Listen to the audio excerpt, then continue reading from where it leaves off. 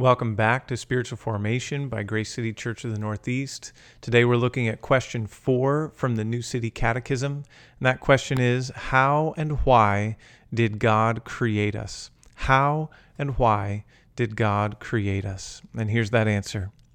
God created us male and female in his own image to know him, love him, live with him, and glorify him. And it is right that we who were created by God should live to his glory. The scripture passage associated with this one is Genesis 1:27 from that creation account, the very first chapter of the Bible. So God created man in his own image. In the image of God, he created him.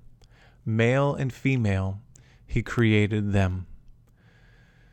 So how and why did God create us? He created us male and female. That could be its own episode. But he created us in his own image. He created us to be like him. He created us to look like him. And not that we all look exactly the same and there's one person that looks more like God.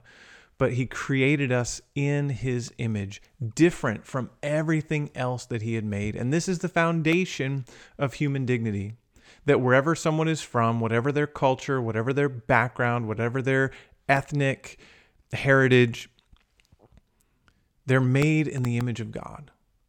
They belong to him. And so this undercuts, it cuts out at its root any hint of racism in the church.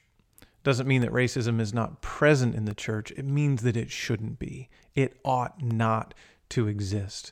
We shouldn't think differently of someone because of how they look or because of where they are from. We all came from those first two, Adam and Eve. And every human being is created in the image of God and deserves that dignity. We're told later on that whoever kills someone, they should be killed because they have struck at the image of God. So even after the fall, humans retain the image of God to some degree. Certainly it is marred. We do not show God's glory the way that Adam and Eve did before the fall. We do not show God's glory the way that we should. But in Christ, we can begin to show God's glory, living according to his good plan for us.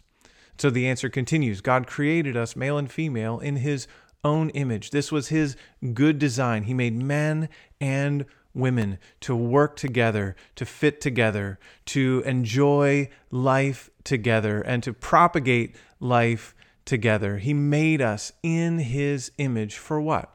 To know him, love him, live with him, and glorify him. This is what he made us for.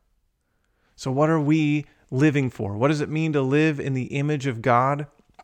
Again, this whole books have been written about that. We're not going to cover that in a few minutes in a podcast episode, right? But he has made us distinct from all other creation. And that distinctiveness looks like the ability to know him. The rocks don't know him. Other creatures don't know him. Now, they do what they were supposed to do, and in that sense, live for his glory according to his design. But as humans live according to his design, we can do it differently than any other beings. We have the privilege of knowing God. To quote from another famous catechism, the Westminster Shorter Catechism, that very first question, what is the chief end of man? It's to glorify God and enjoy him forever. We have the privilege of knowing God. We were made to know him. We were made to love him, who first loved us. We were made to live with him as Adam and Eve were in the garden, and as we finally will be in the new heavens and the new earth, living with him. But even now, as Christ dwells in our hearts by faith, as his Holy Spirit has come to indwell us when we have believed on the Lord Jesus Christ, we get to live with him both now and especially forever, and to glorify him. That we don't, just like from back in question 1, we don't live to ourselves or die to ourselves. Whether we live or die, we are the Lord's. And since we are to live for his glory. What does it mean that we're in his image? At least part of what it means is that we get to show what he is like. And that is how we live for his glory. When we are taking on his character, when we are taking on his thinking, his loves, and expressing those through the power of the Holy Spirit. The image certainly was marred in the fall, but it is being restored in Christ, and it is being restored even now by the power of the Holy Spirit. That as we behold, like in a mirror, the glory of the Lord, we are changed into that same image from one degree of glory to another. And this comes from the Lord, who is the Spirit. That was Paul in 2 Corinthians 3, verse 18. We were created in his image, created for his glory. And so that last sentence of the answer, and it is right that we who were created by God should live to his glory. As we close each episode, here is the prayer for this question related to how and why did God create us.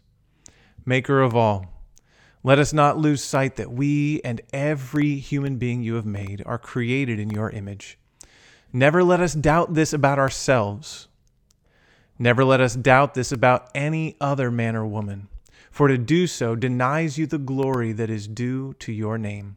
Your likeness, glimpsed in us, testifies that we belong to you, body and soul. Amen.